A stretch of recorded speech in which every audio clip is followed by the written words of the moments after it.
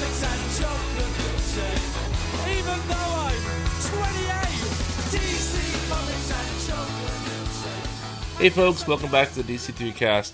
I'm Brian, with me as always are Zach and Vince. We are going to talk about the DC Comics released on April 11th, 2018. But first, we're going to talk about the Solicits that just came out today, or rather yesterday, for DC's July books. So boys, real quickly, what stands out to you in these Solicits? I mean, there's one big piece of news. Huge news. Huge. Do you want to Huge break the news. internet here, Zach, and tell us what that is? Yeah. The one and only Jan Durgens is taking over Lean Granterns. Well played. We were just talking before we came on the air about this. It does not appear that this is a long-term assignment, as DC did not make a big announcement about it. There was no press release about it. It just kind of came out in the Solicits, and usually that means that they're just kind of filling in for a while. And we had talked about Robert Venditti leaving the book at issue 50, which will hit in August. So it makes sense that maybe in September there's sort of a status quo shift of the Lantern books. I mean, I think all of us at times enjoyed Jurgens' Action Comics way more than we thought we would. So is this the worst possible assignment for this book, or what? I mean, it might be interesting. I don't think it's going to be interesting, but I think it's going to be competent anyway. But I mean interesting just in that it'll be interesting like a disaster is interesting. Like a force of nature is interesting.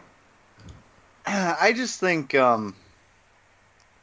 it's really time to, like, it's the least surprising choice DC could have made, right? Like, Jurgens is leaving one book, and there's going to be an opening on this other book, and I guess it's got to slot him there because he's got no other real avenue to go. Like, Jurgens is never leaving DC, right? Mm-hmm. Probably not. He's like the reverse Bendis without the sales, but like, he's just gonna bounce from DC book to DC book until he retires, or I don't know what. But he'll eventually slide into that Neil Adams slot of just doing even more nonsensical miniseries. Sure. And his books are like usually solid. They're usually like plotted just fine. They have some like hokey dialogue. They're a little bit old fashioned, and sometimes that's charming, and other times it's not. But I feel like the Lantern titles, we've been saying it long enough, they just need a completely new direction. Like, I'm talking like creatively. I don't even care if it's all the same characters. I don't even care if the focus is the same. I just want, the Green Lanterns are supposed to be the most creative of the DC superheroes, really, when you consider their power set. And the books themselves just feature such conventional art and such conventional storytelling most of the time that they could really benefit, especially now that they're not really in the Jeff Johns stratosphere as far as sales are concerned, or like character recognition. They could really benefit from some more experimentation, and that's like the furthest thing from Jan Durgens' mind when he's writing a comic book, Yeah, it's almost like the Green Lantern books now are stuck in this weird limbo where, on one hand, they're trying to get back to that Jeff Johns level of success, but on the other hand, they're not trying at all to do anything. So you're just left with these really boring comics that don't have any real nuance or any real chances being taken. I actually have a Green Lantern comment in a little while, but well, I guess we'll talk about it now. So in this, did you guys see the Solicits for Justice League number 3 or 4, whatever it is? Yeah. How Jon Stewart is going to be dealing with the ultraviolet spectrum of light? Yes. So I feel like this is now what Scott Snyder keeps doing, which I'm not saying this is a bad thing. He takes ideas that this is the joke Vince is going to say and make all the time, the Royal Tenenbaums joke. Like, everybody knows that there are 8 colors in the light spectrum. What this book presupposes is maybe there's more. Like, he's like, he talks about, there's the multiverse, but now he's making this other multiverse that's, just kind of always been there. We didn't know about it. And then there's all these light spectrums, but now there's this other light spectrum. Like, it just seems like that's comics, baby. It is, but it's great comics. I love that. I feel like this is way more interesting than retconning something away. I'll always appreciate building more versus retconning away. Mm-hmm. Yeah. Especially because it's apparently so easy for DC to just ignore stuff they've created too, You don't have to do away with it if you just never think about how many characters are floating around out there that you just never see. Like Firestorm. Like, they didn't have to do away with Firestorm. They just don't put him in books anymore. You don't have to get rid of things. He's in a book this week. What book? We'll talk about it in a minute. No, we won't. Yes, we will. All right. Are we done with the Jurgens lanterns? Yeah. What else? Lean Granterns. What else in the Solicits you want to talk about? Well, we're all getting the mime and marionette featured issue of Doomsday Clock that we were all clamoring for. We all wanted this, right? You can see our boners from space. Not mine, because I have a lot more in common with Dan Dryberg than I'd like to admit. You're both Jewish. Just kidding. Yeah, that's it. Yeah. No new Superman solicit this month. Oh, I didn't even notice that. That's bad. Well, I have an idea about this. A couple months ago on Twitter, Scott Snyder had said that the June, July, and August solicits would all be like huge for DC, and I wonder if this means that we are, because he also talked about how there were going to be more teams kind of operating out of this Hall of Justice than have been announced already. What if this is leading to some sort of new Justice League book? Oh, I'd run naked through the streets.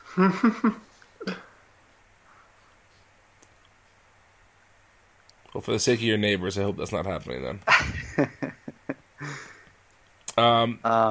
What else happens in here? They dropped the 6-issue miniseries tag from Shade the Changing Woman. Oh, okay. So I wonder if that was a mistake. I'm sure it was. Yeah, probably. Let's see. There was something else. Creative team wise. We got a little bit more information about the there was a Titans big one and Titans teams, but that's. Yeah, we did find that out. But the big one, did you guys see the Wonder Woman solicit? Well, that's what I was waiting to talk about. Yeah. Yep. That's what I was thinking of. So Steve Orlando has said it's a one-time, it's a fill-in arc, and that he's following up specifically on Shea Fontana's work on the book. Ah. So we can pretend the James Robinson stuff never happened. I'm pretty sure that's everyone's plan. Yeah. So we'll see. Oh, we gotta drive him away again. Why is Dan Jurgens Snagglepuss now? You mean Dan DiDio? I mean Dan DiDio, yeah. Although Dan Jurgens and Snagglepuss is even more delightful to me. I'm pointing at you even.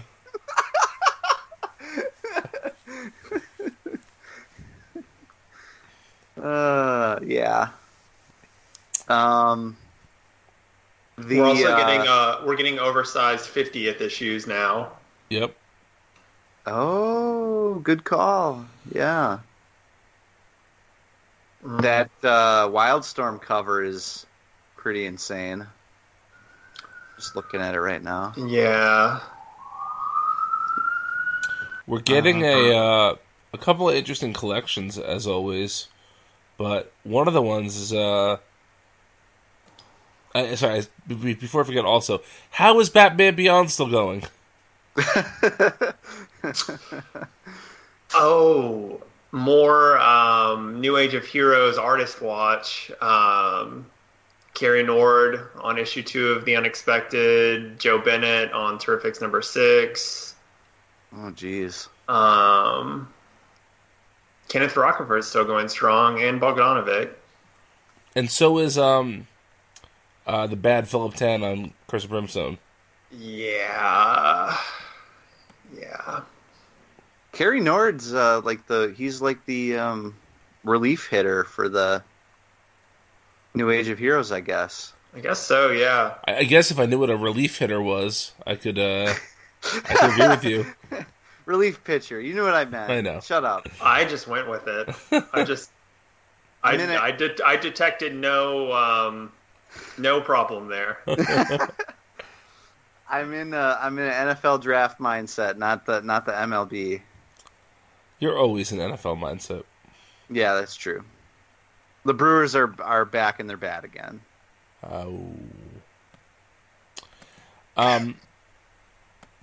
Yeah, there's I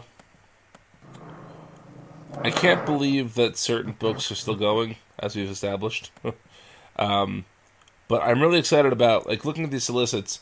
The Justice League stuff is obviously excited. I'm kind of excited for Jurgens. I mean, for Bendis on the Superman books. I'm morbidly curious about Jurgens on Green Lanterns. I feel like the next few months of solicits are going to be interesting. I feel like September is going to look almost entirely different than September of this year looked. Oh, I hope so.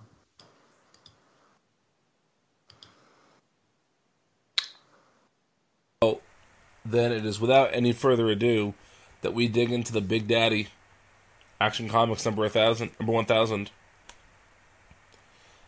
So there are 1, 2, 3, 4, 5, 6, 7, 8, 9 stories in this book. Oh, there are 10 stories in this book. Should we just go story by story? Yes. Sure, but real quick, do you want to just take a quick temperature of the issue as a whole?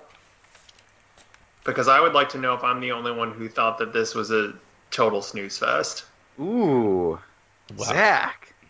Mr. Superman himself.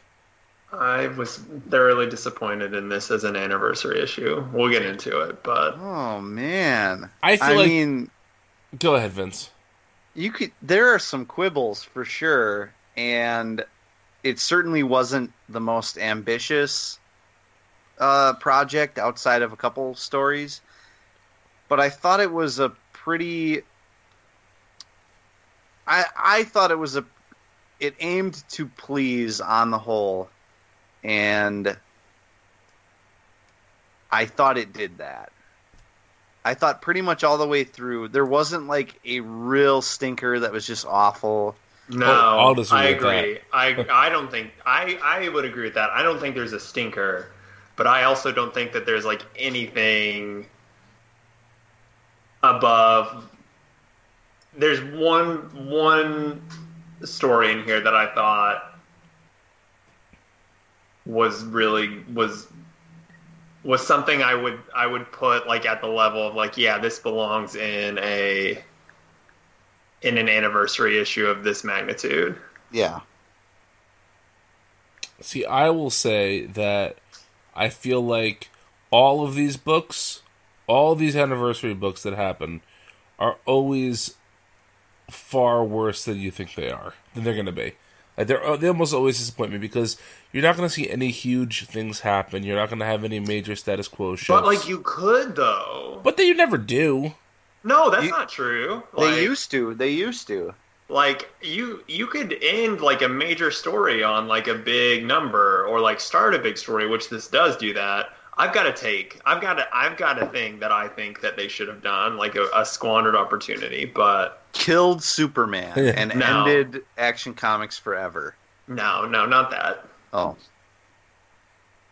So what is it? Lay it on us. Come on. Okay, I didn't know if we wanted to wait. Okay. So you got the juice, Zach. You just go. Do you remember how the last issue of Fables was a trade paperback, was volume 22? Yes.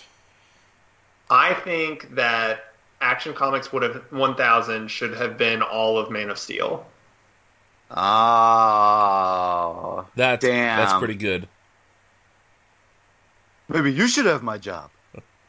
That's what I think. Even. I think that would have been big.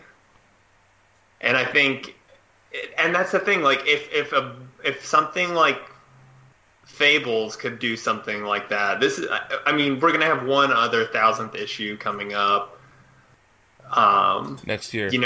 Next year. By the time that, say Superman, Batman, by the time they get to 1000, who knows if we'll even still have print comic books. At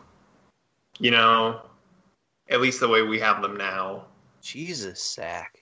I mean, I'm just thinking, like, this is a big thing, and this issue just felt so not big. It didn't feel like anything. So what you're saying is when Detective 1000 comes around, you want an entire Frank Miller miniseries in.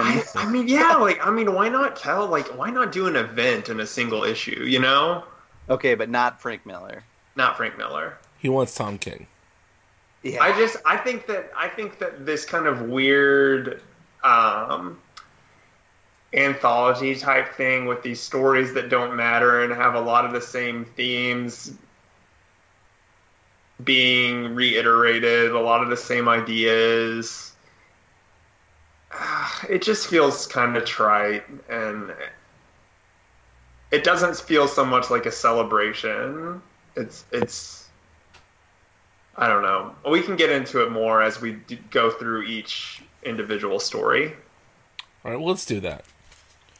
So first up, we get the Dan Jurgens joint from the city that has everything, which has Superman pounding some cund.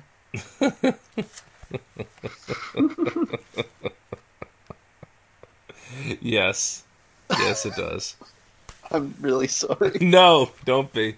What I was going to say is that this really has like every Jurgens trope in it. Down to like, just it's an incredibly Jurgensy comic, but it also has like it's a nice idea. To me, this is exactly the type of story you expect in this kind of a book. And that's not really a celebration of this story. I think it's just this is the type of book you get, the type of story you get in this type of book. But it did have my least favorite panel of the entire book. Okay, which one? The one of all the superheroes there for Superman Appreciation Day, because Sideways is in? Sideways. No, because fucking Deathstroke and Harley Quinn are there. Oh, whoa. Can you imagine Slade being like, yeah, I have a contract out for someone's life tonight, but I'm going to swing by Metropolis to give my old pal Superman a hat tip. Like, there's no way. Oh. That undermines the whole thing. Slade's an old softy. And of course Harley's there wearing a Superman shirt. I'm with Vince. The weirdest thing is that Sideways is 100 weird. years from now, someone is going to come back and look at the 1000th issue of Action Comics and say, who the fuck is that? Yes. Who is directly over Sideways' shoulder? I was wondering that too. Good question. It's probably one of the Immortal Men or something. And is that the Spectre in front of Sideways? No, I think that's supposed to be Lilith. Oh, yeah, probably. Here's the thing, though. Like, that I immediately turned my attention to that, and my first thought was Sideways does not belong here at all. But then it had me thinking about all these big issues in, like, each decade, where if you went back, you would see a character or a costume that you would be like, what the hell is that? Oh, yeah, absolutely. You know what I mean? Like, when I'm reading, because when I went through Wonder Woman, there were, like, eras of Wonder Woman where characters would show up in the most insane costumes, and I thought, there's no way that people weren't rioting back then over how stupid this was, And now you go back to a milestone issue, and you see It's like a time capsule. So Action 1000 contains a mini time capsule of the new age of heroes that is not going to be remembered 10 years down the road, except when somebody goes back to look at this issue. I think even Harley and Deathstroke can be under that same category, too. Well, Yeah. no, Harley's gonna... Not Harley. I don't know. I could see Harley being... I think Harley today is like the colored Lantern Corps of 10 years ago, where it seems like it's going to be part of everything going forward. But when was the last time you saw a non-Green Lantern? Yeah. That's true. But this story is just typical, like, boring garbage. Um, Not wrong. yeah, garbage is strong. Where did that come from? You don't think this story is garbage? I don't think it was garbage. It was just unambitious. I guess so. But see, that's kind of what I mean when I say this is like a book that'll please everyone to a certain degree, not offend anyone, and not have anything overly awful in it. I mean, garbage would imply that this is awful, but really what this is it's just a very surface level, basic appreciation of what Superman is. Superman comes, they have a Superman Day for him, which this is probably like the third or fourth or fifth Superman Day that they've had for him. You know, that's got to be a thing. Add a zero to that, and probably, yeah. Yeah, right. And it just gives all these characters like Maggie Sawyer and Perry White a chance to like speak on Superman for a little bit and give their little, every side of Superman explored, and it gave Jurgens a chance to draw Superman again, doing things like destroying the engines of big ships and throwing a Kund through a portal, just big Superman ideas that we've seen a million times before, but distilled down into this little story. And so, no, it doesn't break any ground, and it's not great, but it is a celebration of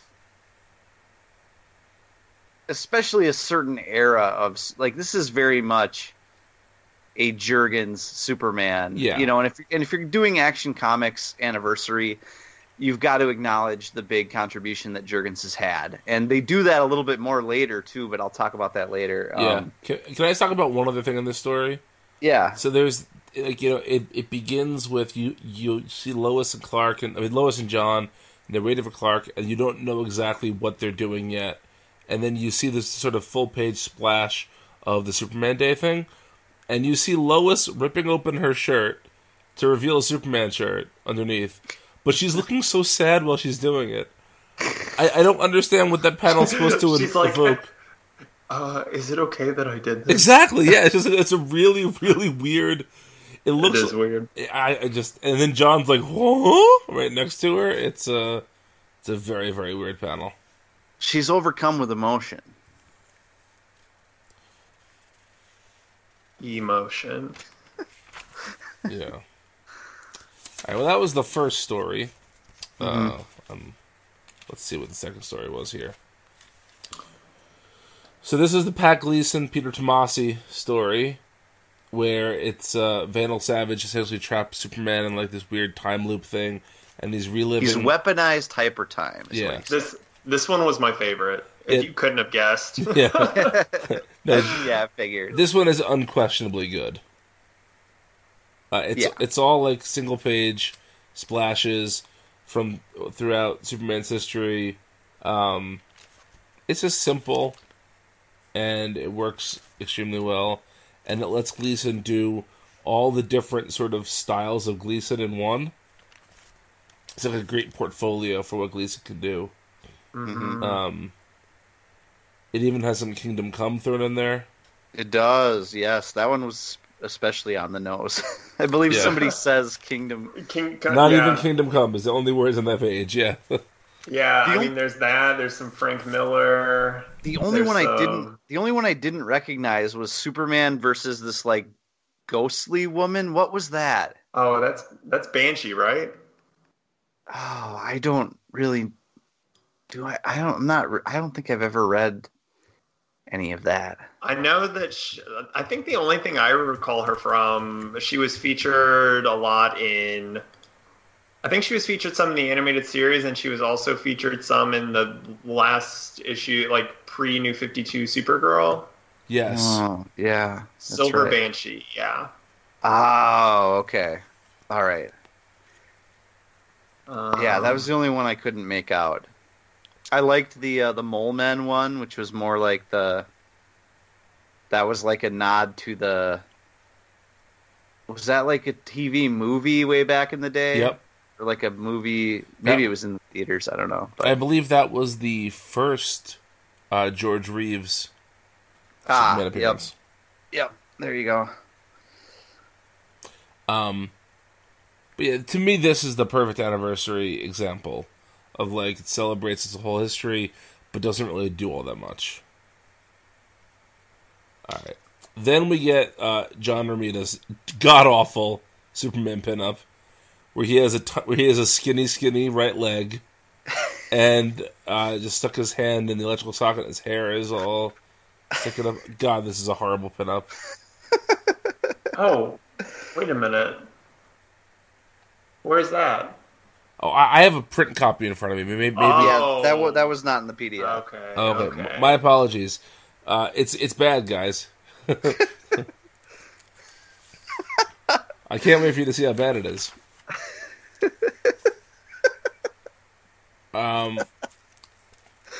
Vince, you haven't even seen it yet, and you're laughing. No, I'm imagining it, and I'm really finding it funny. I have a great imagination.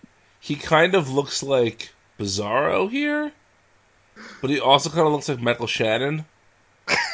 But he also kind of looks like I want to kill Superman, like Mongo from Blazing Saddles. It's really an ugly drawing. All right. Okay. Yeah. Next, we get the weird Marv Wolfman Kurt Swan story that's actually a Cindy Goff Kurt Swan story. Yeah, this was really odd. I mean, I get what they're going for, repurposing some Kurt Swan art that was never used. But it's some Kurt Swan art that doesn't show Superman. Like that last page of Superman is taken from another comic. Right. Yes. It's weird. And the Kurt Swan Superman doesn't even look like Kurt Swan Superman usually. No, it doesn't. And it's... Well, I believe it had an assist from Butch Guice, I think. Yeah. Yeah. He did inks. I get why they did it, but it's... I get it too. It's the first of many stories that I felt like were too short to have any kind of real impact, you know? And it's the first opportunity that the issue took to not show Superman, but show everyone's like impact on him, or his impact on everyone, I should say. Right. Mm-hmm. I don't know that it was a particularly successful example of that, but you know, it is what it is. They just wanted to use this art, and you know, fine, whatever. Yeah. The next story was insane. Okay, Yes. so full disclosure here. When I first saw the first page of this Jeff Johns, Richard Donner... oh, wait. You're skipping one. No, that's how it is. I am pulling this from the book itself. Oh, okay. The PDF was all fucked up then. What do you have next? We have game. Neil Adams and Paul Levitz. We can go in your order. Wait a Brian second. going Hang off on. script here. That's not in the print copy. Oh. I'm not joking. Wait a second. So the print copy is better than the PDF copy, is what you're saying? Well, I don't know. I haven't read the story yet. Oh, no. Oh, you missed out. Because I just read my physical copy of this. Oh, shit. Hang on, I'm opening the PDF now. Well, can Zach and I escort you through this masterpiece? Let me just catch up to you guys here, okay? Hang on. What page in the PDF is that? I don't have the PDF. 44. It starts on 44. Okay. Oh man. Okay. Yeah, this is not in the print copy I have. Weird. You know what? I have the convention exclusive one that DC sent me. So I don't know if that's why. I don't know. I don't know. Wow. Okay, anyway, alright, so what a Neil Adams face greeting me. So are you gonna read it while we sit here and wait, or do you want us? No, you talk about it while I read it. All right, so so it's Superman versus Lex Luthor in a game of chess. Which what does Luthor say about, like, oh, you must have gotten this from you must have stolen this from a museum. From a museum, yes. Because that's like that's Stole totally the something chess Superman set? would do. Yeah, because it looks old.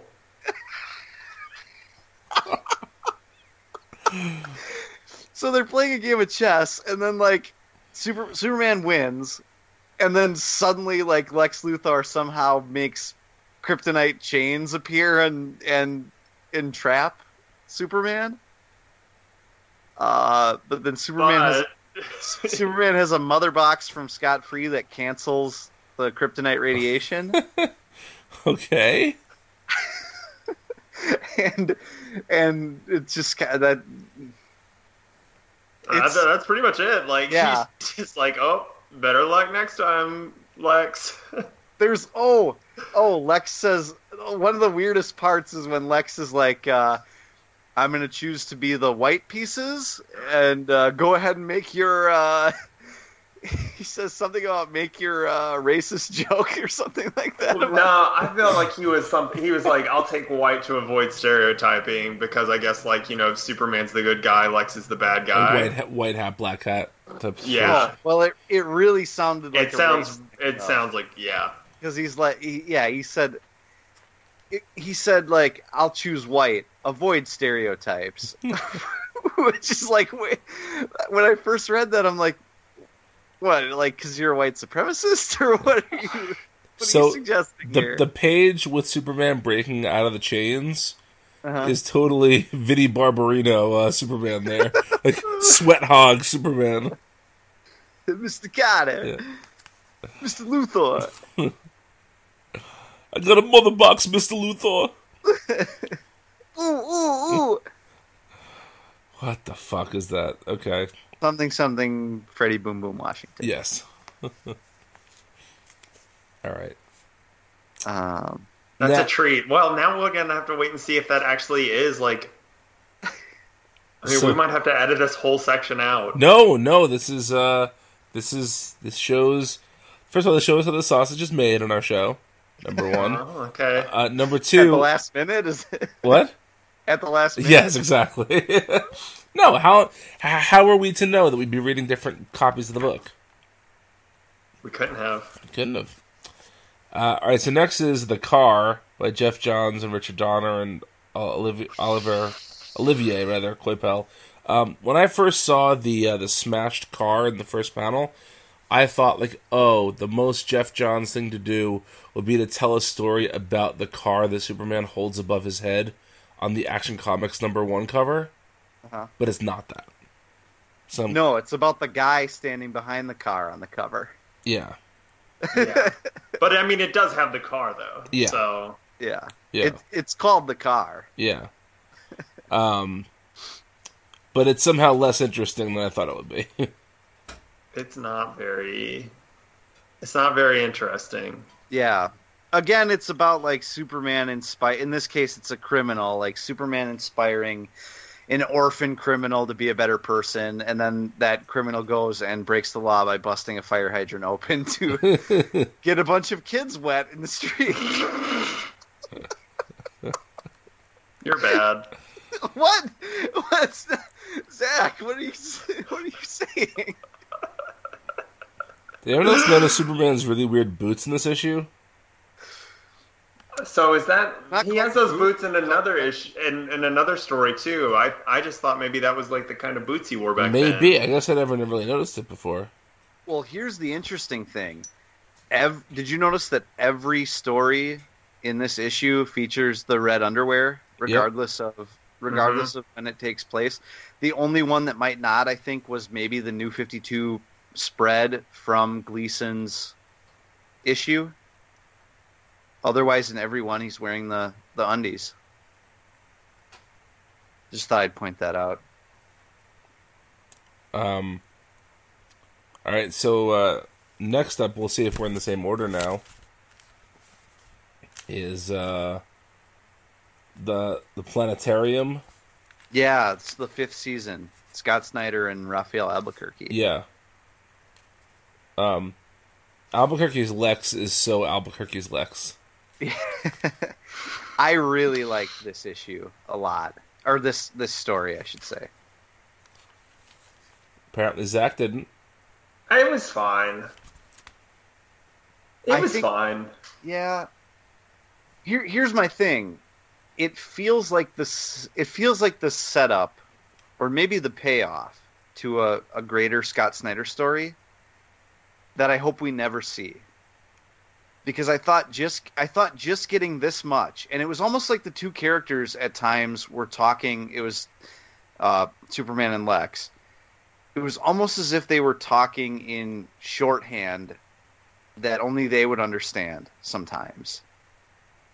And I really appreciated the way that it created this, like, reading this story, it really felt like an alien and a super genius talking about an insane plot that goes back through time, and the reader's not in on it, and yet the reader gets everything that they need from it, and it's a more or less perfect characterization of Lex, I thought.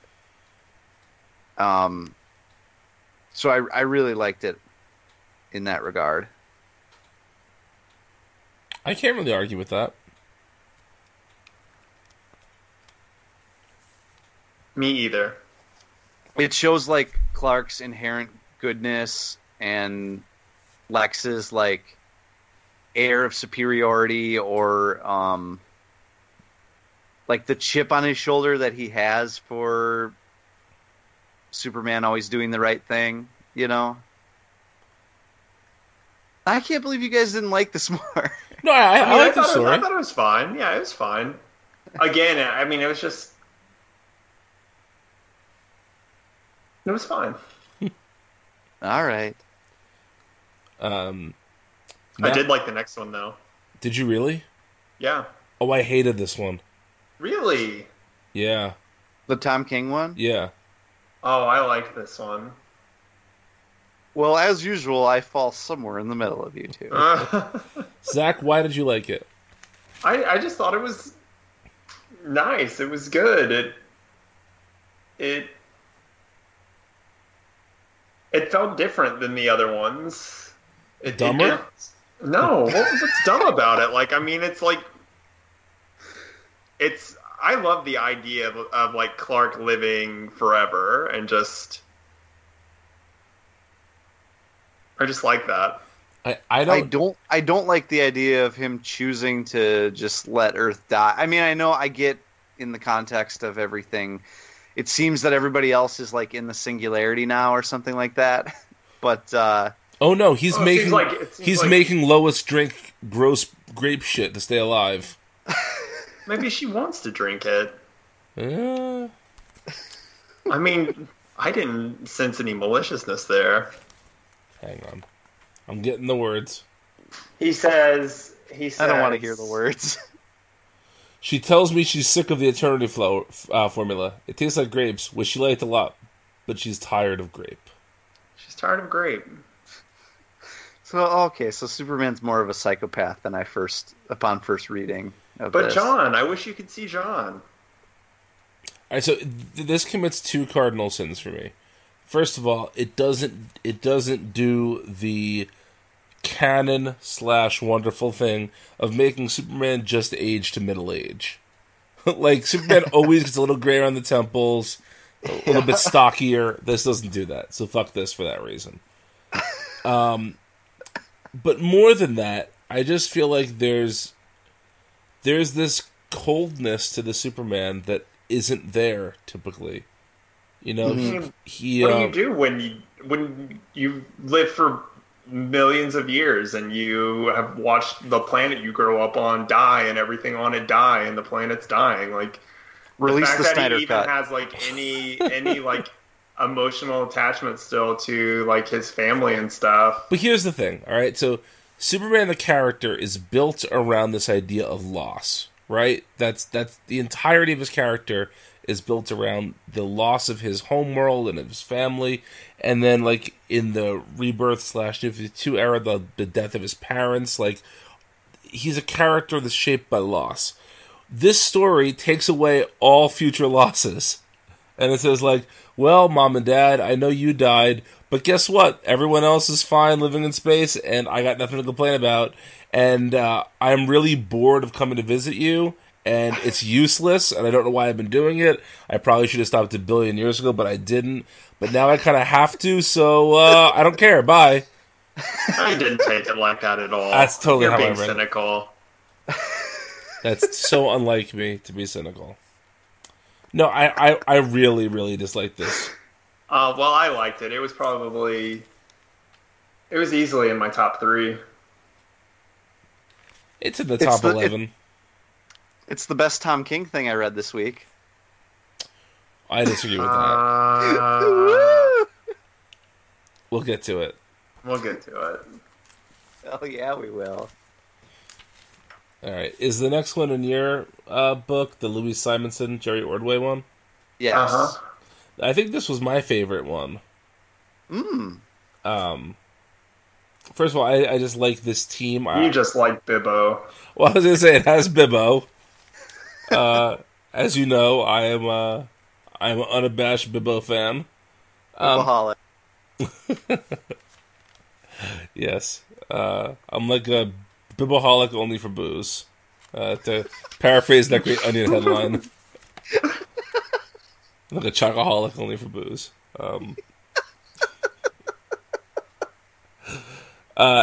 No, I just felt like this was so classic Superman. It shows both loving being Clark Kent and loving being Superman.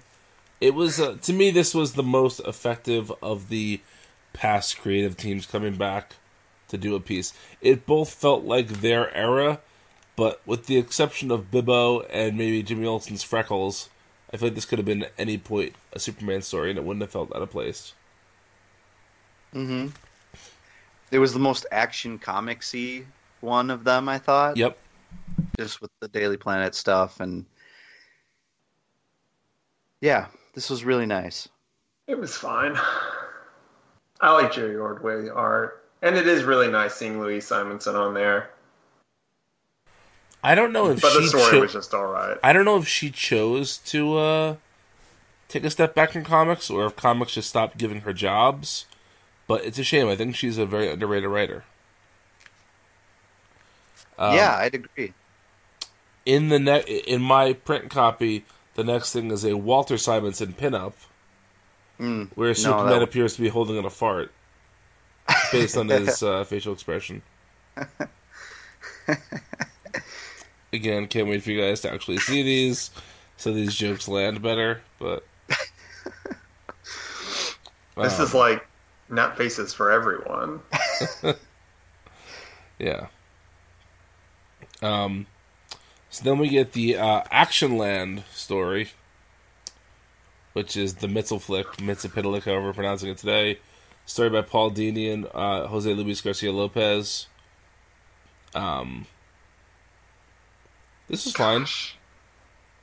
No, I never want to see Mitzel like again after. You're still burned from Reborn. After Mr. Oz. Yep. Never again. I don't know that I cared so much for this story, but man, Garcia Lopez art looked so good. It does look good. Can we talk about how weird it is to, unless this is like a going through time thing, we have like the old Brainiac and Lex Luthor, but then we also have New 52 Zod and Darkseid. I guess is that supposed to be conveying a passage of time, or is it some weird weird mashup. Well, the whole thing is Mixospitalik, or however you say it, rewriting reality, and so I if guess he's, that's fair. if he's snipping bits from here and there, it seems like it's basically whatever Garcia Lopez wanted to draw, And he just really felt like drawing Jim Lee's Dark Side. Yep. Of course.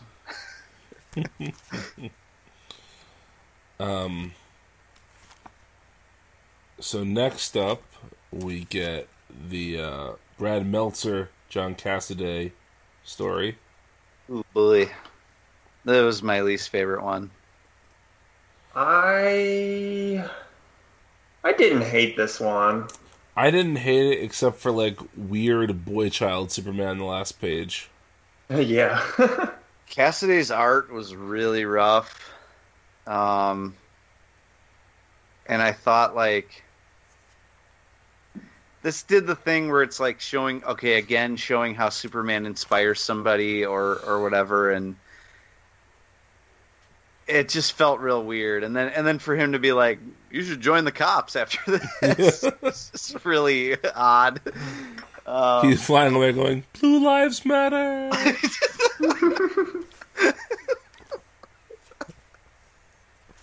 Yeah. Yeah. I don't know. The art really didn't do it for me on this one. I do still. I think I still have a soft spot for Cassaday art. This just doesn't remind me of classic Cassaday art, I think it still looks pretty similar to me. Really? Yeah. All right. Well, I think the main event is next, right? The Truth? The Truth? So much underwear talk. Yes. Written Underwear? by Brian Michael Bendis, illustrated by Jim Lee. Let's talk about Lee first. Definitely the weaker part of the creative team here, I thought. Yeah, Lee is fine, but Vince, I think you said this in a text to us this week, like, Lee needs to stop being in the conversation of the great working artists. Yeah, I mean, he can't commit to more than like 6 pages a year, And this whole story feels like it was purposely written or like tailored to Jim Lee's art. And I feel like every time Jim Lee works on a book, that's the case. And every time that's the case, it ends up being a really lackluster story where the artist or the writer seems to feel like it's just got to be a brawl because it's Jim Lee, and there's not going to be much more going on than that. I don't think he like stages a fight very interestingly. I don't think there's really that much imagination. I can't remember the last here. time Jim Lee surprised me. Right. I sort of liked that scene. I liked that page where the first panel is black, and then Superman comes to, sees that he's about to smash into that window, and then stops himself. And then the next page, the guy just like pushes him through. I thought that was an okay sequence. Where he sees like himself in the reflection. Yes, yeah. Okay. Yeah. But wasn't that a good scene because of how Bendis wrote it? Yeah. It's the framing, less than like the actual way it was depicted, I guess. But here's why I kind of still liked this story. Because even though I didn't care for the art all that much, and even though like the Undies dialogue was a little or very much on the nose, of course he's got to have everybody. It's not enough to just bring back the Undies and have somebody like maybe comment on it. They have to go back and forth on it, on whether it's a good thing or not, or what it means, because Bendis can't help himself in that regard. This felt, for better or worse, and let's be honest, like, if you want to encompass the entirety of 1,000 issues of Action Comics, it's not all going to be great. And what this harkened back to, for me, is the fight with Doomsday.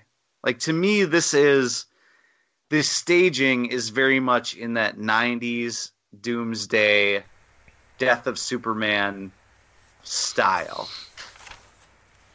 Now, you can argue whether that's a good or a bad thing or something worth emulating or whatever, but to me, this was the creative team hearkening back to Jurgens. And on that level, I can appreciate that, well, you know, the story may not be for me. It is very much an era of Action Comics that they're calling back to.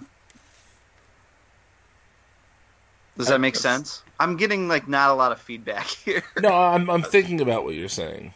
Yeah, I mean, I don't know. There's, again, like, I don't care for... I used to really, really get into the idea of short little preview stories. Like, I used to get really excited about that kind of thing. And now I really don't, because they're almost always unsatisfying. They almost always are either, like, contradicted or superseded by whatever story comes later. Like, you think about whatever, probably the collection for Man of Steel will have this little 10-page story at the beginning of it, and it will really mean nothing. It's just a little teaser. It's not much. It's nice that Supergirl showed up. Yes. I agree with that part. Yeah, it was nice to see Supergirl. It was like a confirmation that not everything is being tossed out, and that just because her book's getting canceled, we're going to see her. Also, the villain, whose name I refuse to learn. Rogol Zar. Gosh, I hate you. Looks like the villain from Destiny 2, so... The villain from Destiny 2 may as well be called Rogol Zar as well. He might as well, yeah. I feel like this villain looks like every, like, oversized Superman / DC villain of the past, like, 20 years put together. A little bit of Doomsday, a little bit of New Age of Heroes Damage, a little bit of Mongol. Yeah. Yep. What if that's the twist? It's every villain had come together to destroy Krypton. Well, let's talk about the twist. So the twist is here that it seems like he destroyed Krypton with Jor-El's knowledge. Like, at Jor-El's command, almost.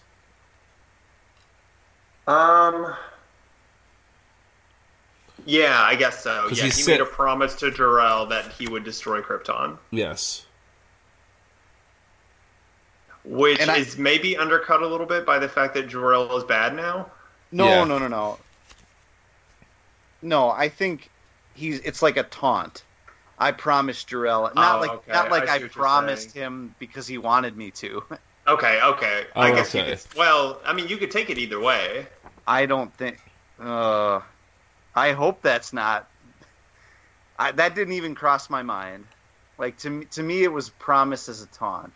See, I took it as promise as Jor-El wanted him to do it. That's... Ugh. I hope I'm wrong, because that would be icky. But, that's fucked up. Yeah. Oh, wow. I didn't even think that for 1 second. That's interesting. You know, to me, it was like, this is not a threat, it's a promise. You know? I don't know. I mean, unless there's some other thing here, just having another villain who may have had a hand in destroying Krypton and having that be, like, the game-changing thing doesn't feel like that big of a deal. No, maybe that's why I read it that way, too, because we were told, like, this is going to break the internet, this is going to be a big change. So I feel like, unless it's the way I'm reading it, it's not that big of a change. Okay. That's fair. It's like, who hasn't claimed to have destroyed Krypton at some Seriously. point? Yeah, but this guy really did it. He really did it. You know what's really funny too is that this is the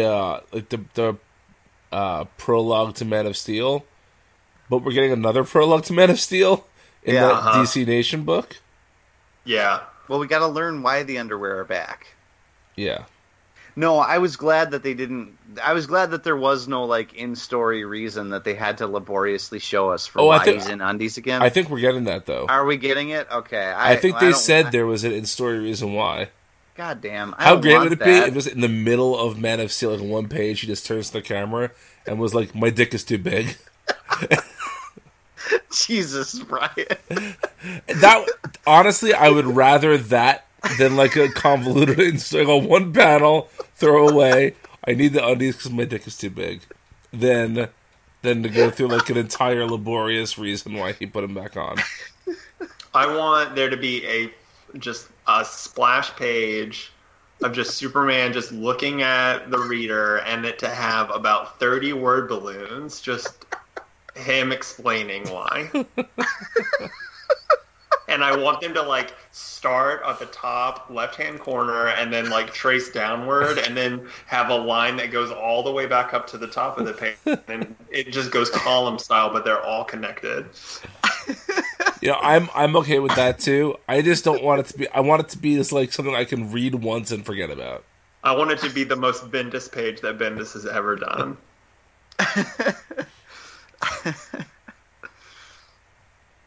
I want it to have as much text as a prose novel would on a page. It's that page from Powers with the back and forth word balloons that everybody uses as a meme, and yes. one of the word balloons like conveniently drops down and covers up Superman's junk while he's putting on the underwear. Mm-hmm. I like it. So overall, I guess I'm gonna say Vince probably liked this the most, and Zach liked it the least. I guess I didn't love it, but I see. Here's what I see. I see the wheels turning in Bendis to create a Superman book that celebrates what's come before thematically and to be additive. And I don't know if I trust him to square that circle, but I see the wheels turning, and I can appreciate that. I'll say, and maybe this is just me being more critical now than I was then, but I remember Action Comics 900 being way more satisfying than this.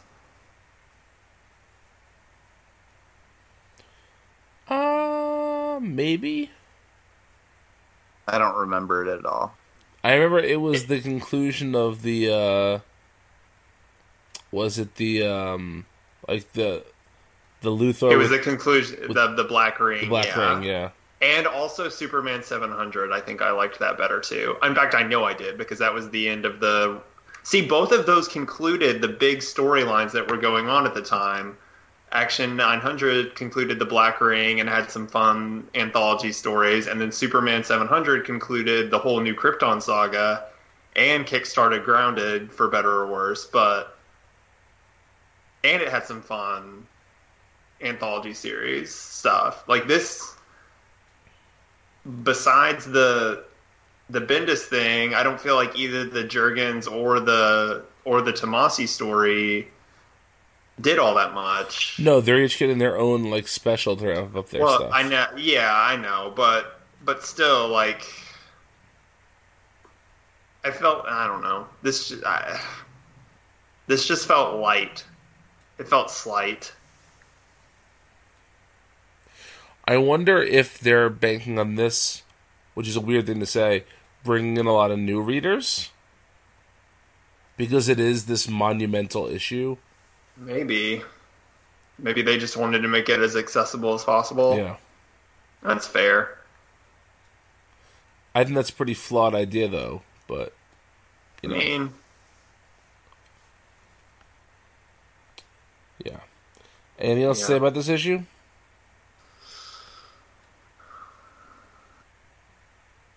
No. I'm moderately excited for Man of Steel. I think I'm more excited for...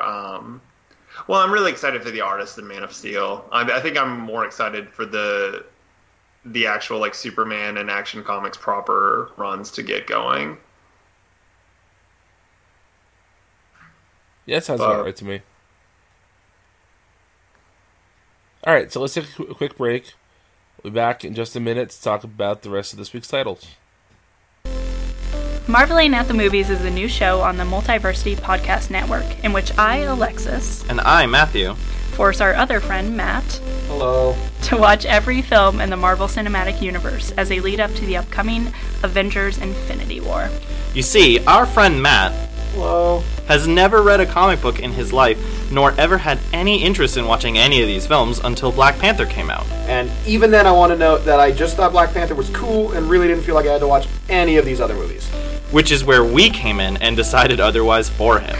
Each episode features us interviewing Matt before and after watching each film, gauging his knowledge of the characters, seeing what he thinks will happen, and what characters he starts rooting for or identifying with. And then mercilessly teasing him afterwards with all of the comic book knowledge, Easter eggs, and other random nonsense that we know and can hold over his head. Cool.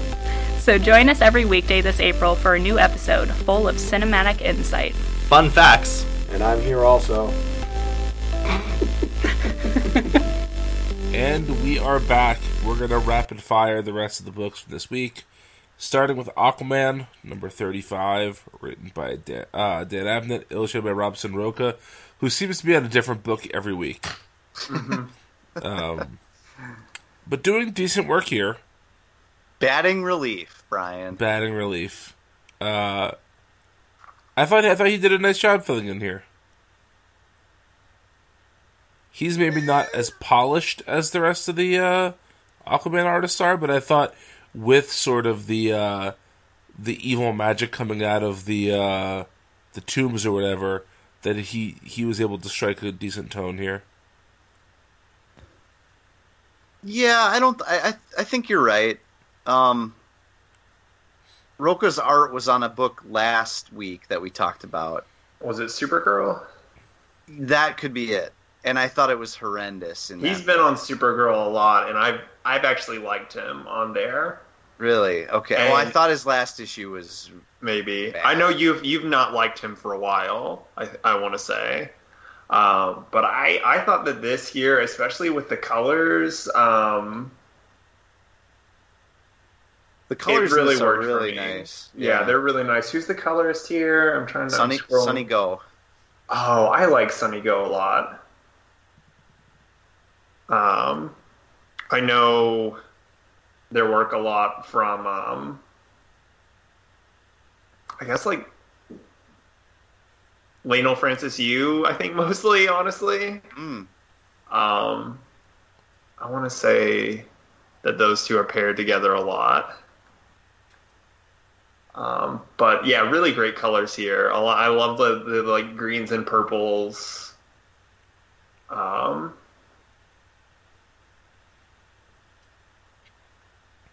But yeah, I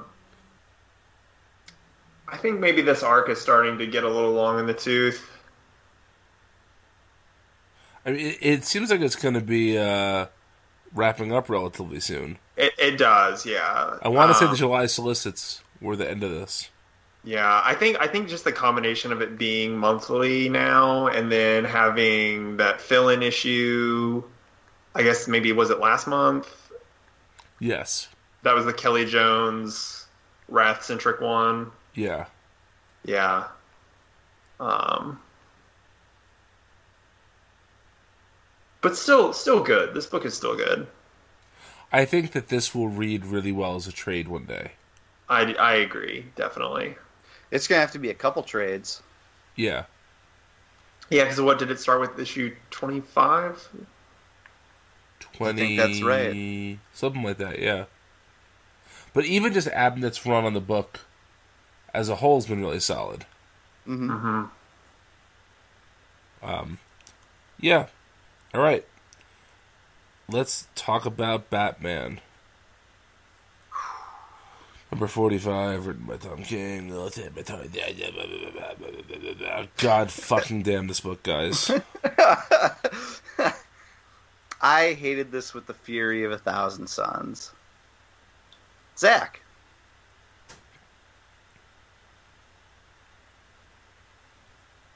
I didn't totally hate this. Oh, God. There are a couple things that I really hated. Like everything Booster Gold said and did? No. Oh. Because while I don't think that this is like my idea of Booster Gold, like this isn't my canon Booster Gold. Hashtag not my booster. Not my booster. I can see this. Yeah, I can see it. I felt like Tom King wanted me to hate Booster Gold and wish that he was never brought back.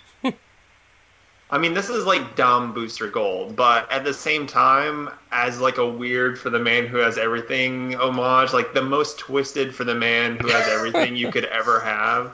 Oh, it's twisted, all right. That's what this is. Uh-huh. And I can like kind of appreciate that sort of. And I mean, honestly, oh gosh, and I can't even look at the page. It's just like it bothers me so much. Oh gosh, I just looked at it and it gave me some cringes. Like, I hate that page with Duke. Oh, terrible. I hate it. Terrible. It was awful. To me, this issue is, hey, let's take all the fun out of everything and let's make it into a comic. It is totally unenjoyable. The one thing that I will say was almost clever, but is too Tom King for its own good, is the like Jason Todd tires commercial in the middle of it. Yeah. Yeah. I mean, everything, like, right away, Jokerized Hal blows his own brains out, and that sets my expectations that I'm just going to hate this. You know? Yep. This is like a writer taking the opportunity to like, hey, nothing matters, so we're gonna make everybody do like really twisted, grisly things, and Booster Gold's gonna call it awesome because he's like, he watches Hal blow his brains out and he says it's awesome. And I know that he's saying that because this is a world that doesn't exist, because it's intended to show Bruce how important it is that he became Batman. Right. But that doesn't make it awesome. And that doesn't make it anything other than a disgusting tone that's carried throughout this whole issue.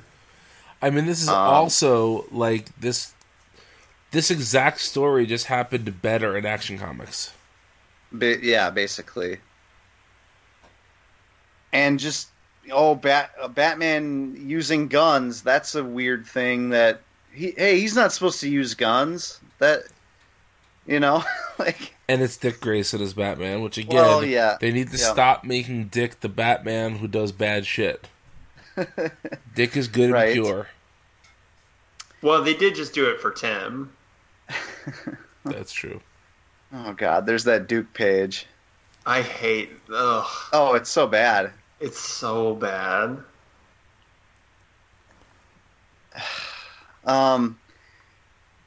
Booster makes a farting during coitus joke. That does happen. You're right. Yeah.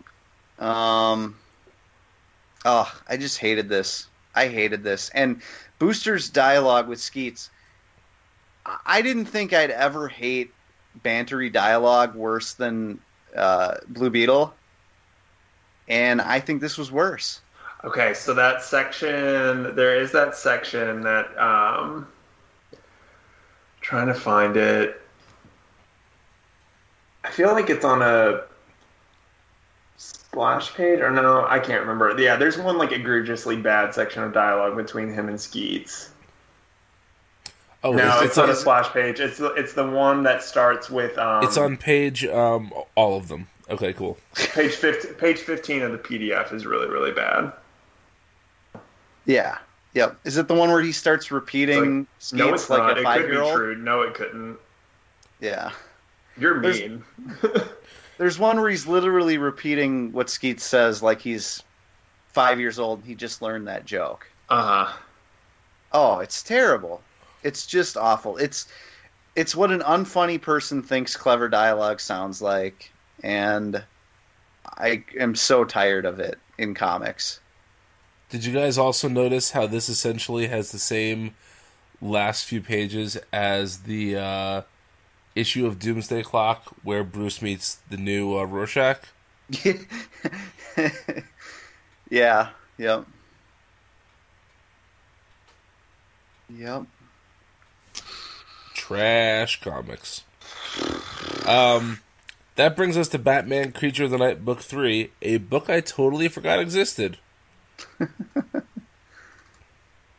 I was reminded of it when I realized that I still hadn't read issue 2. So if you wonder what happened with this issue,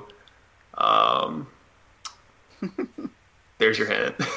Yeah. Well, the issue is 52 pages long, and so I don't think we need to talk too much about the plot here, but basically what it concerns is deepening the mystery of who this like mysterious Batman creature is that shows up at the whims of this Bruce Wainwright character, and basically they're trying to solve corruption in Gotham City, and there's some interesting like metaphysical stuff about it. On the whole, I think that this comic it's a very quality, well-made comic, and yet as I'm reading it, I don't have any desire to really read it or go further. I'm not like excited when it shows up. That's it's an Rufus excellent... Wainwright. Bruce Wainwright. Rufus Wainwright. Rufus Wainwright. That's that would right, be yes. so much more interesting. Yes, soulful troubadour. Son of another Thomas Wainwright III. Like Loudon Wainwright? Anybody? I get it, yep. Anybody? Yeah. That guy from the Apatow movies, right? Yep. There we go. Nailed it. Nailed it. This is fine. The Jean-Paul Leon art is really good. It is. He's a treasure. Moving on to Batwoman, number 14. Written by Marguerite Bennett, illustrated by Fernando Blanco. I really love the variant cover this month, by the way. With Batwoman and Superman. Yes, I did too. I liked it a lot. By Michael Cho. Mm-hmm. Superman has a huge head in it. Yeah. But it's a nice cover. Not wearing the trunks, though. No. So what'd you guys think of this issue? I don't have much to say about this book anymore until we get to something new. Yeah, me either. I still really like the art. Fernando Blanco is very good. The Blanco art is very nice. Very nice. Shut up. Nice. Very handsomely done. Everybody looks great. How are the costumes? 10 out of 10. Yeah, boy.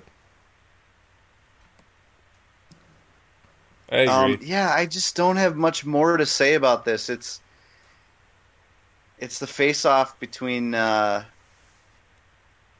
Alice or Betty and Kate, but it's just kind of more of the same of what we've been saying about the book. I don't know what else to say. I think you've said it all. There just isn't that much to say right now about this book. Mm-mm. What about Cave Carson Has an Interstellar Eye? Number 2, written by John Rivera, illustrated by Michael Avon Oeming. I thought this was fine. I'm liking this better than the first volume so far. I think I am too. I'm enjoying both volumes. I was the highest on the first volume of the three of us. I think that's true. Yeah. I think this is a lot. I'm laughing more when I read it. That's my thing. Like the first volume was funny, but I'm noticeably laughing more. There's one point where Cave gets all of his clothes blown off by Star singing. Mm-hmm. They're in like the recording booth. Yep. And he gets all of his clothing blown off. And it is such a I can imagine a million different artists drawing that panel, and nobody's doing it quite from the angle or just in the exact way that Michael Avon Oeming does it. And it's just so him. I don't know how to describe it other than it's so Oeming. Yeah. Can't argue with that. No, I think this is a really fun arc so far. And I love the podcast stuff at the end for obvious reasons. Mm-hmm. I don't get it. Because we're on a podcast. We are? I thought we were... Nobody's really listening to this, right? You've been recording this whole time? Yeah. Solid goof, guys. Solid goof. Well, this is the second time we've talked about Cave Carson where a goof of ours has gone ruined by our intrepid host. Thanks a lot. Should I bring Cave back onto the show? Can we try that again? Maybe you commit to a goddamn voice instead of just doing a slightly more nasal version of your own voice. That bit would have gone better there, Vincey. Well, if it's good enough for John Mulaney, it's good enough for me. His characters all have slight variations of his voice. Speaking of which, guys, Lobster Diner, amazing. The best SNL sketch all year. In multiple years, probably. Yeah. Yeah. Especially because my friends and I have had conversations about eating seafood in diners before. So... You've never tried it, though, have No, you? of course not. We're not crazy people. So, yeah. Actually, the Mulaney episode on the whole was really good. It was. It was the first... I still haven't seen it yet, man. so... It's the first full episode of SNL I've watched in a couple years. Zach, look out for My wife and I watch every one. Yeah, watch out for Lobster Diner and Switcheroo. Okay. Switcheroo. And the student protest sketch. Yeah, that one establishes its joke very early on, and I wish had built more on it, but doesn't really do that. But that's okay. It's still great. But yeah, Lobster Diner and Switcheroo, Zach, you'll be disappointed. Gotcha. Switcheroo. Let's talk about Damage, number 4. Written by Rob Venditti, illustrated by Carrie Nord. So I have one very particular comment about this issue, which is, and it's odd because it's the same writer. Venditti did the first 3 issues and also this issue, but I feel like this had about 80% more story than the first 3 issues put together. Like, more happened here, and it was more artfully told. If you take into account the idea that the artists were supposed to be driving the driving force behind the issues that they launched with, then that explains the difference. I guess so, yeah. I mean, if you really think that that's what happened, if you take DC at their word, then it makes sense. I didn't read this, though. I think I'm done with this. I opened it up and I just couldn't go on. That's fair. I read it, and it was fine. I saw the panel that said this takes place before Batman 41 or whatever, and I just said, okay, so they wanted to use Poison Ivy as a villain, and they couldn't think of anything else other than to place it in a time where the level of her villainhood was up in the air still. And So I don't know. This is just... As I will say nothing. to anyone who listens, DC has no idea what to do with Poison Ivy. They want to walk this line between hero and villain with her. Or the New Age of Heroes. They don't have any idea what to... That is also true. That is also true. Yeah. All right. It's time for Green Lanterns, boys. Strap in. Tim Seeley, Ronan Cliquet. Jessica Cruz was a childhood hunter? I think Tim Seeley was a childhood hunter. Yes, quite possibly. I mean, we grew up in the same area, and I've no doubt that the inspiration for this was pulled a little bit from living in that environment. Would you run into him when you were hunting as a kid, Vince? Yes, he shot me once. Oh, okay. In the buttocks? It's something just jump up and bit me. I don't know why I went to Forrest Gump there, but...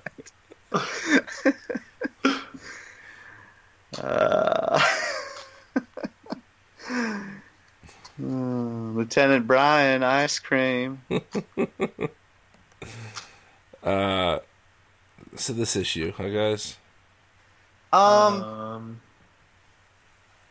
Never thought I'd say this, but bring on the Jurgens. Yeah? This was weird. They don't know what to do with these characters. They have no clue what to do with these characters. I love Tim Seeley. I think he's a great writer.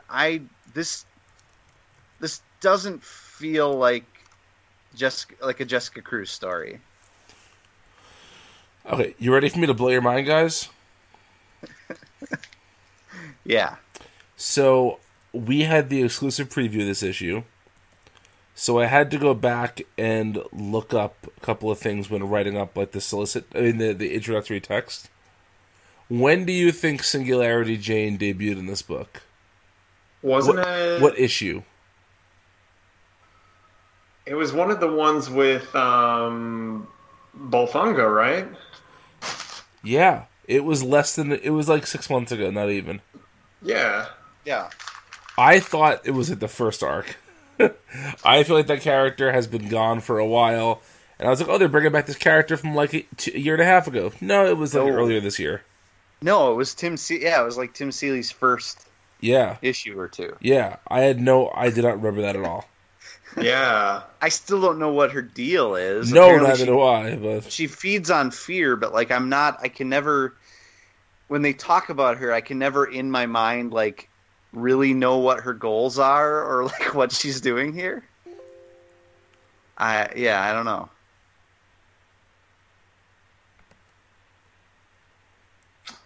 I don't know. I just want this book to be something. So this is something that I've been thinking a lot whenever I whenever this stuff gets touched on. So like we've known about Jess's like trauma, like the thing that happened that like drove her to be like agoraphobic and everything, but I don't think that John's ever like explicitly like detailed everything. And I couldn't remember if it had actually if like that had been a story that was ever told. I don't believe so. It was always just like hinted at. I also feel like because she grew up on a different Earth, it would have been a very different type of story. Wait. Because wasn't she the power ring of the Injustice? Whatever. No. She got power ring when he died. I'm sorry. Yes, my bad. Sorry. You're right. I should lose my continuity card for that. It's okay. I'll forgive you. I mean, I really don't care. I'll forgive you for not remembering Forever Evil. Yeah. I mean, to be honest, I just don't care that much about Jessica Jessica's origin, I need to know why she's agoraphobic. Yeah. And also, people can just be things without a causation. Without having seen, like, all of her friends murdered in front of her. Yeah.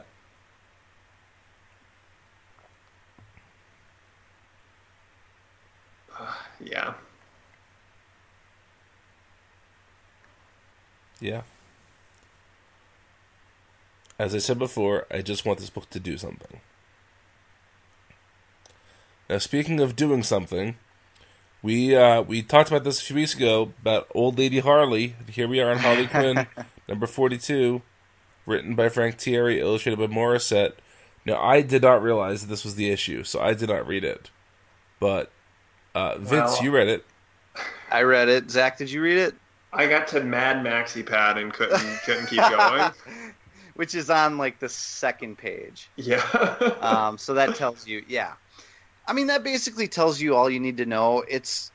I was telling Brian before the show, before you got on, Zach, that if you didn't tell me that Frank Thierry was writing this book, I may have guessed that it was Palmiotti and Connor back, because all the elements are the same. The dirty jokes are there. This is very much the path that Harley's been on. So if you're expecting anything new from Old Lady Harley, it's not really happening. That said, I read this whole issue. The Old Lady Harley thing is only this issue. Like, I was under the impression it was going to be an arc, but this is basically just a one-off.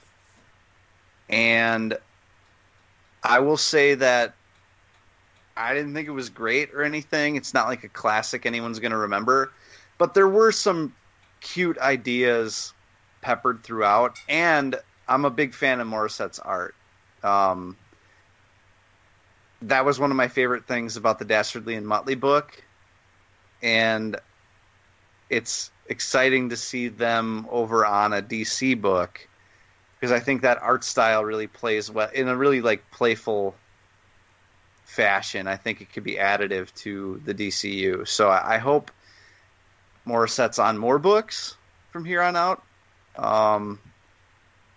There were some fun ideas, like apparently Starro was president.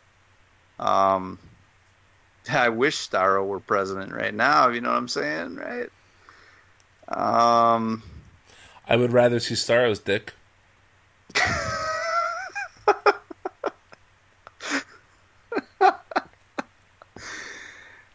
Enough said. Yeah, it was fine. Nothing mind-blowing. I think if people like what Harley Quinn's generally been doing, this is in that wheelhouse. I was hoping it'd be a little bit more interesting or different than that, and it wasn't. But there were cute parts. I don't have much more to say than that. All right. Let's move over to Justice League number 43, written by Priest, illustrated by Pete Woods. We get a nice cover of Deathstroke showing off his backside to us. He's real sassy. Yeah. So, Zach, you've been down on this whole arc. What'd you think of this final issue? I liked this issue a lot. I was down with this issue. What changed for you in this issue? It was good.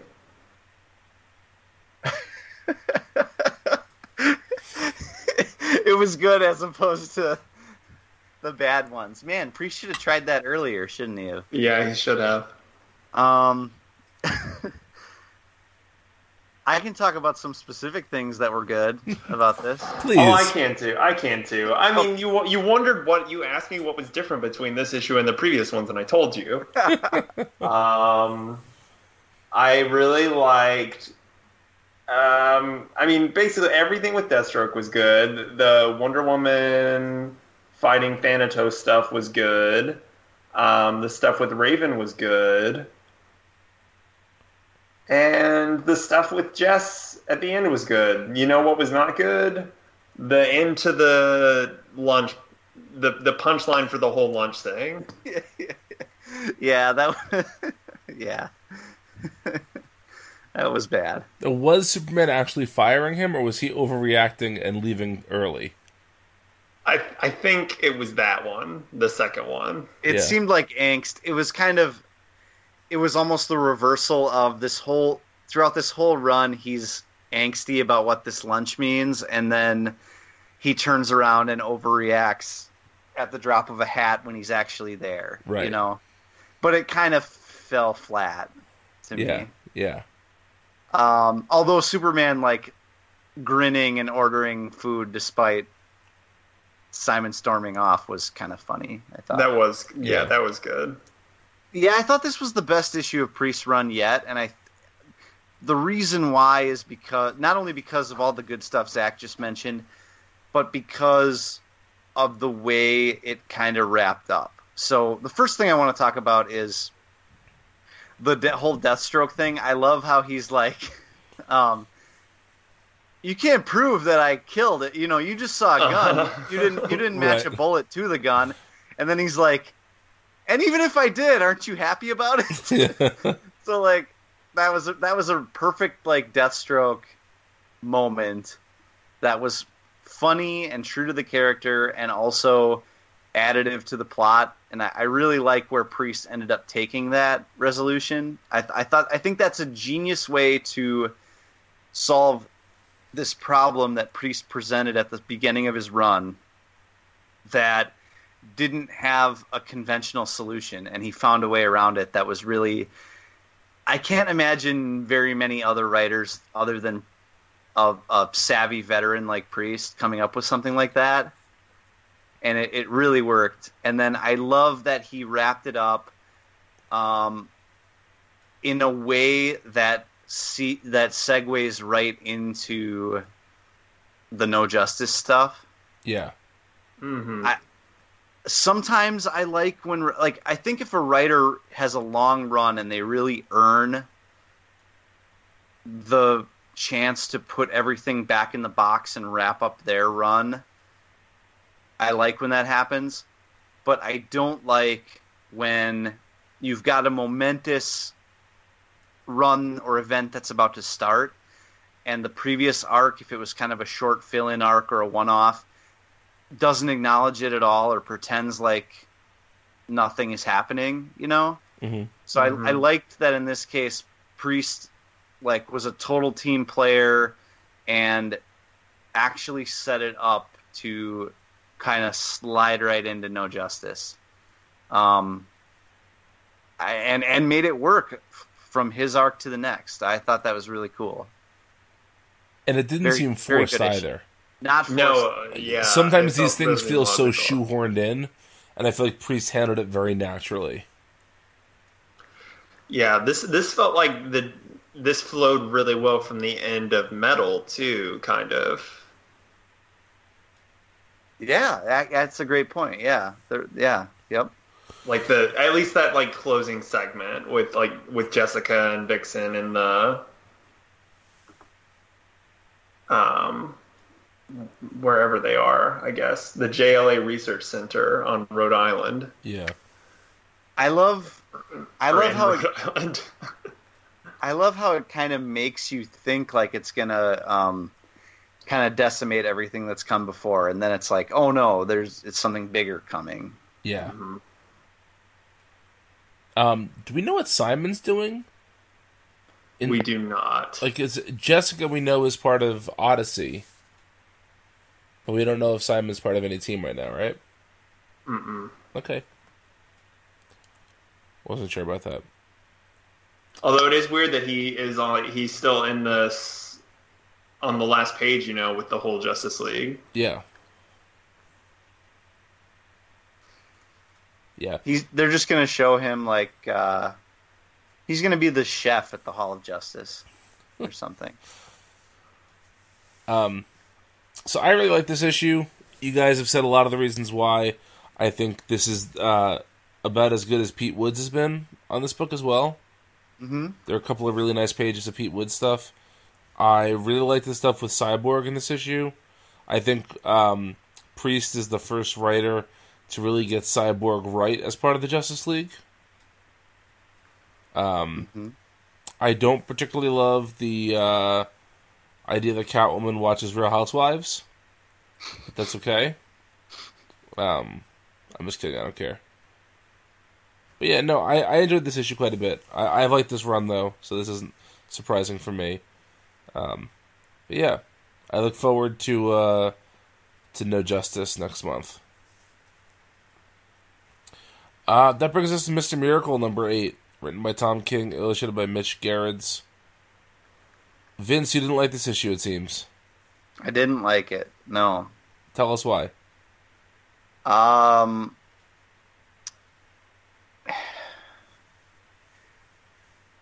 don't, some issues of this book I really like. And some issues of this book are just too indulgently Tom King for me. The device of Scott singing to his son Jack. Mock. Yeah. Ing. Yeah. Bird. Yeah. Yeah. Yeah. All right. Go ahead. Are those your skis? Both of them? Cool. We've landed on the moon. No, I could go all night. Yep. Both cheeks, both lips, right here. I don't know, Lloyd. The French are assholes. John Denver's full of shit, man. I swallowed a big June bug on the way over here, so... No, it's a cardigan, but thanks for noticing. You'd shut your Killer mouth boots, if you knew it was good for you, you pumpkin pie haircutted freak. And scene. Yeah. Yes, anyway. Just the page of him just singing that whole song to his son, very overindulgent Tom King stuff. But then, of course, he's got to do that several more times in the issue, except in those scenes, it's that song overlaying some very, gruesome imagery from the war, from the war that he's in, or that he's, I guess, is the, commander of. Yeah. And that is just so, maudlin and over the top. It reminds me, it's like the comic version of the slow pop song covers that are on every action movie trailer these days. You know what I'm talking about? I don't disagree with that, yeah. It's supposed to be oh, wow, that's like an innocent song being sung over some fucked up images, It's very... It's like Gears of War shit. You know what I mean? Yeah. It's it is literally one of the creepiest lullabies, I think. I hate it. I think it's so creepy. It's a twisted lullaby. The most twisted of lullabies. I think it is. Oh, man. It's too dark for me. I don't know. I just think that device is so unoriginal and played out at this point. Innocent song being played over gruesome imagery is... Oh. It's supposed to be, too deep for you or, super serious, and it just comes off as maudlin. Well, I have one take on it that I bring up only because you didn't mention it. I don't know, I don't know if you noticed, or if you noticed and you didn't care. But I really liked on the page where he sings it through the first time and he gets to the bottom left corner and says if that looking glass gets broke, and it does the distortion thing. Mm-hmm. That felt thematically relevant and important because of the theory that we have that this whole thing is not real or is that there's something going on here. And in that way, I thought that, okay, this feels thematically relevant and important to what King is doing here. Oh, now, sure. Later, when you get to, the stuff on the war, yeah, I'm, totally with you there.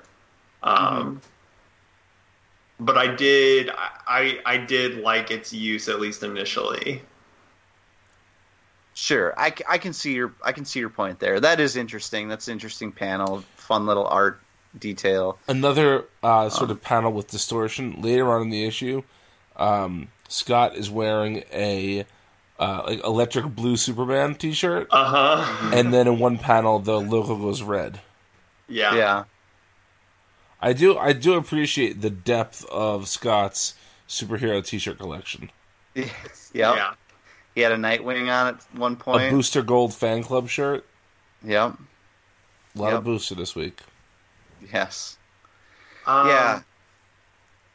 You guys go ahead. I just, this one just tonally didn't do it for me, and I felt like it was indulgent in places, and it does feel indulgent. Of course it is. The Tom King book.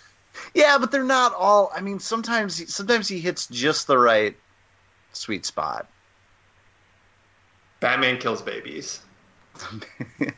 Excelsior. Zach, you want to go? Or you want me to go?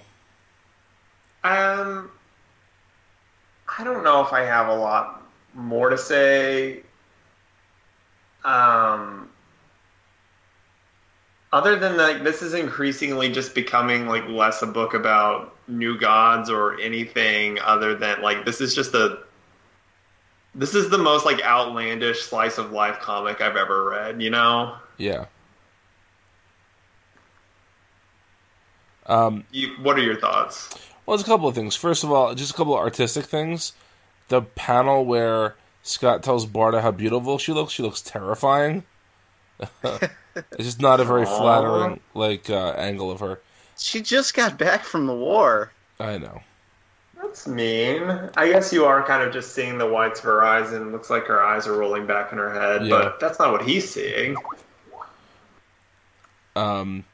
There's there's also a I'm sorry, I was distracted by something. I'm not going to say it. Our listeners get mad at us when we do this, so I'm not going to say what we're distracted by. Sorry. But I think it's pretty hilarious how they're clearly making the baby look like Jack Kirby. Yeah, it is Jack. He's the king. I know it is, but just, the fact that some of the baby faces looks like a 60-year-old Jewish man, in a little newborn baby is it's great. I thoroughly enjoy that. Complete with cigar in a couple panels. I'm kidding about that, but yeah. No, I think this is pretty much par for the Mr. Miracle course. For some reason, I can put up with Tom King's sort of indulgent bullshit on this book far more than I can on his other superhero stuff. This is still not at the Omega Man level of good, or even close to that, but I can deal with this far more reasonably than I can with Batman, let's say. Yeah. It's crazy to me that we're 2/3 of the way through this. Yeah. And we're still only 4 issues into Doomsday Clock. I'm just trying to make it to that Mime and Marionette issue. Imagine if Jim Lee was drawing Doomsday Clock, how long it would take.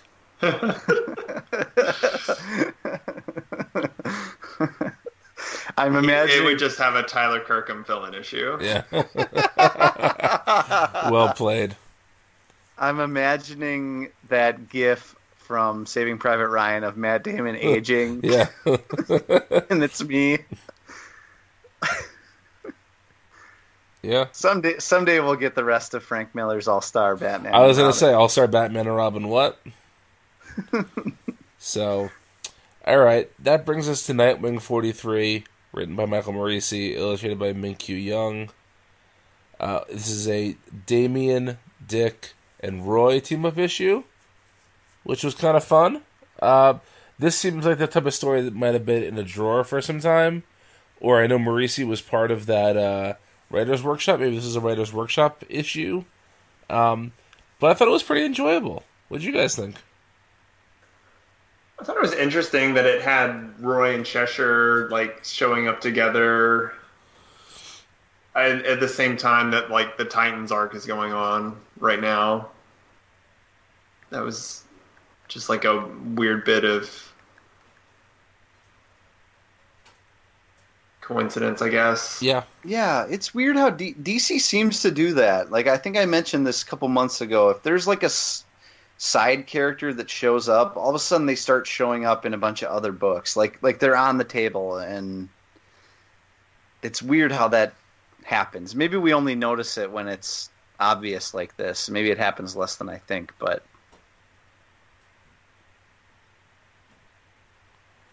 yeah. What'd you guys think of the issue itself? I thought that this was maybe... we're going to talk about an issue that I liked more this week, but I think this was damn close to the best issue of the week for me. And this is how you do like modern sort of snarky, jokey dialogue and narration without it being just insufferable back and forth or just this... It wasn't... It's snarky and humorous without being repetitive. I feel like so many writers these days, in emulating other writers who are much more clever, rely on repetition. And I feel like Morrissey strikes a nice balance here of being like snarky and jokey and funny and bantery without the repetition, you know? A lot of this is genuinely funny to me. Yeah, I agree with that. I thought this, this kind of portrayed Roy as the sort of dumbass goofball that he sometimes is unintentionally played off as. You know, it did a nice job of bringing that into a story where it sort of leaned into that, but not in a... But you still came out of it liking Roy. You know what I mean? Like, it was still a pretty positive interpretation of the character. I thought Damian was great, as always. I thought Young's artwork was really fun and playful, and had some great like over the top facial expressions, which just fit the story really, really well. And I thought this was a really fun issue. The last two issues of Nightwing have been possibly the best the book has ever been since Rebirth. Yeah, and they both kind of, forgive the term, throwaway fill-in issues. Mm-hmm. Those are good sometimes, though, you know? Like, absolutely. Sometimes that's what I want. I got a question. Who did the colors on this? I can tell you in a second. It was Felipe Sobrero. So, okay. I just want to point out that throughout the issue, there are panels, many panels throughout, where the background is kind of light on substance, or the background kind of falls away. Mm-hmm. And Sobrero, or however you pronounce that, fills it in with different colors sometimes. So, like, there will be panels where it's just, like, Dick and Damian talking, and the background will be completely red or completely pink. Mm-hmm. There's one sequence where I think it's Dick and Cheshire.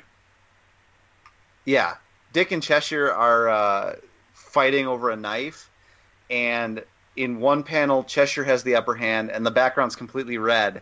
And then the next panel, Dick like reverses and comes forward, and the background turns completely yellow. And those two panels next together look so dynamic and really highlight like the change in energy between the characters. Yeah, and I think that's an incredible touch and a way to, on these panels where there was no background, or maybe no background was necessary, to give it some sort of flavoring that really stands out. And I think it actually affects the energy of the issue too. It's a really nice technique. Mm-hmm. Andrea Sorrentino does that a lot, I feel like. Yes. Especially the red backgrounds. Yep. It's a very old school move too. Yeah. And yet, like, in a lighter issue like this, it really helps the dynamism of everything. Absolutely. I loved it. Yeah. Yeah. I liked it. I don't think I liked it quite as much as the last issue, but it's definitely still very good. All right, well, let's talk about Super Sons number 15 then. Written by Peter Tomasi, illustrated by Carlo Barberi. This was this had both a random scientist and John say they were going to marry some noodles. Big noodle stuff. We see Kid Amazo come back. This is the penultimate issue, correct? Yeah. Yeah, I enjoyed this. It was fun. Yeah, take it away, Zach. I don't have much to say. I don't really either. I liked the stuff with, as always, like the stuff with John and Damian is good. I didn't have a ton to say about the art necessarily. I love that Dustin Nguyen variant cover. Yes. I love the bit where, Damian is lifting weights and John just comes by and puts his finger on the weight. Yep. Yeah. That's totally like that's a great John versus Damian moment. But otherwise, I just kind of thought this issue was fine. I feel like it's tying together a couple of things that have been going on throughout the book, but I hope that it does so in a way that gives us more of an idea of where John's story is going from here. Mm-hmm.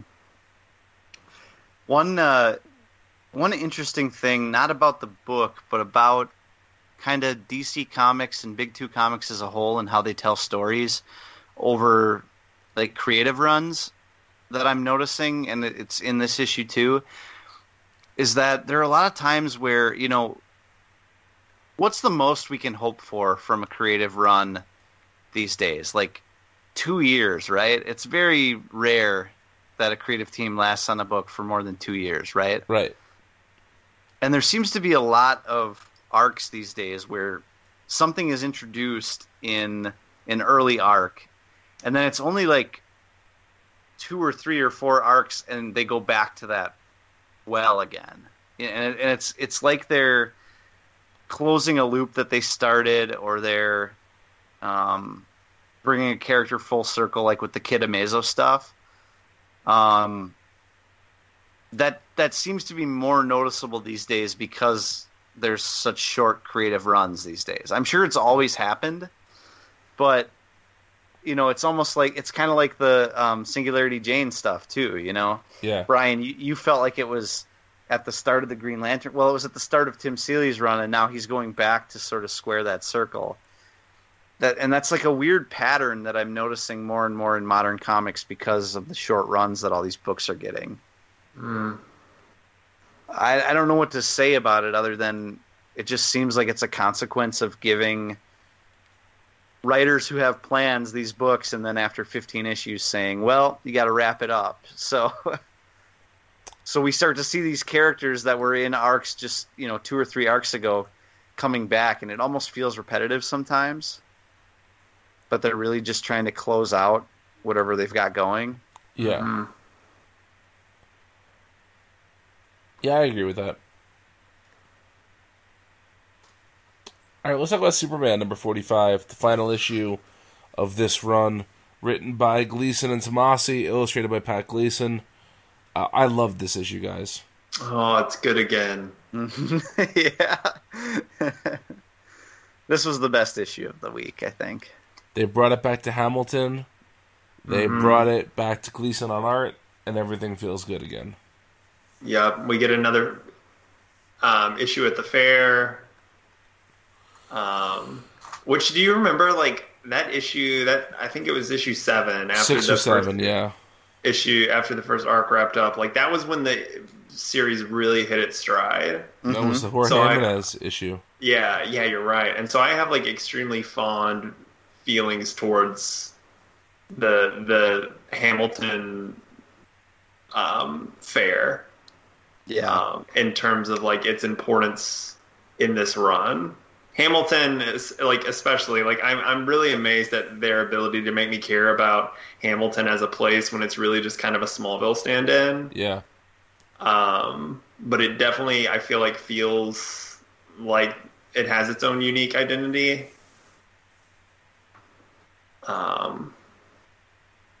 Yeah, this was good.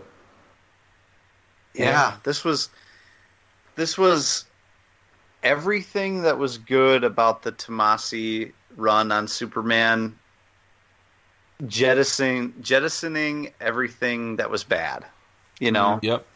And we've talked over the last couple of years about how there were times when Superman was easily the best book DC was putting out, and then there were other times where it had like completely lost its way, and it didn't even make any of our top 10s, you know? And I felt like this instantly transported you back to... It was like putting on a comfortable pair of pants again, you know? Yeah. Or red underwear. Yeah, I mean, this even had, like, Boizarro and stuff from the last arc, but it was all the stuff that worked. You're right. This is, like, the greatest hits of Superman. Yeah. Mm-hmm. Yep. Yeah. All right, well, that brings us to our final issue of the week, The Brave and the Bold, Batman and Wonder Woman, number 3, written and illustrated by Liam Sharp. Visually, this book is great. Liam Sharp's doing great stuff. I just can't say I care about the plot that much.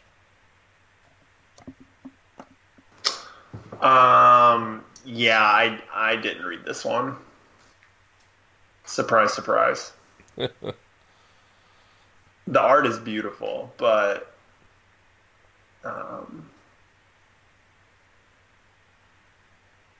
I didn't read it either. Guys. I went from having nothing but nice things to say about the first issue to being extremely meh on the second issue and not being able to muster up the energy to get through this one. The art looks really nice from what I can see. The one thing I will say is this issue featured a lot of Batman being a detective and, like, figuring shit out. I always appreciate that. Oh, that's good. Yeah. that is nice. That's the good stuff. Well, maybe should I go back and... If only because I'm going to have to read the next 3 issues, yes. You should go back and read this one. Well, none of us could read it if we really want. It doesn't look as wordy as the last few issues, so maybe I'll give it a look see. And none of it takes place in Gotham. It looks like, so that it has that going for it. Yeah. I'll give it a shot. All right. And that does it for this installment of the DC3cast. Thank you so much for listening. We appreciate it. Please go to iTunes or Apple Podcasts, whatever it's called now. Rate, review, and subscribe. We appreciate that. Go to multiversitycomics.com. You'll see my review of Action Comics 1000 on there. And we have an interview with Patrick Gleason going up as well. It'll be up by the time this episode comes out. And lots more good stuff. And you can follow all 3 of us on Twitter. I am at Brian Needs a Nap. I'm Vince Ostrowski. I'm at SirFox89. And we'll be back next week. What's the big book next week? Do we know? Ooh. Man, you put me on the spot here. Not Batman, that's for sure. I guess it'll be Detective Comics, right? Yeah. How many more of those do we got before I Tiny's think done? he's up at 81, right? So I think we have 3 issues. Yeah, I want to say we have 1 more April and 2 in May. Do we think this Doom Patrol's really coming out? No. Oh man, that's a great question. I mean, it's on there. Oh, the end of Demon Hell is Earth.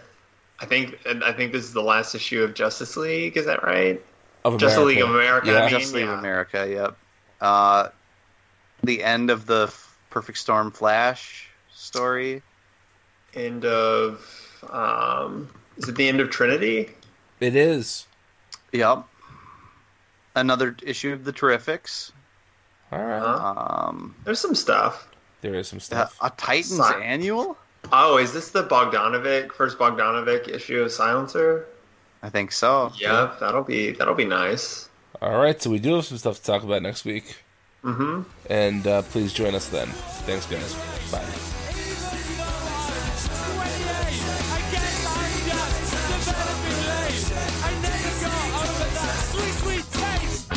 I think I'm rotting from the inside. I've had that feeling many times.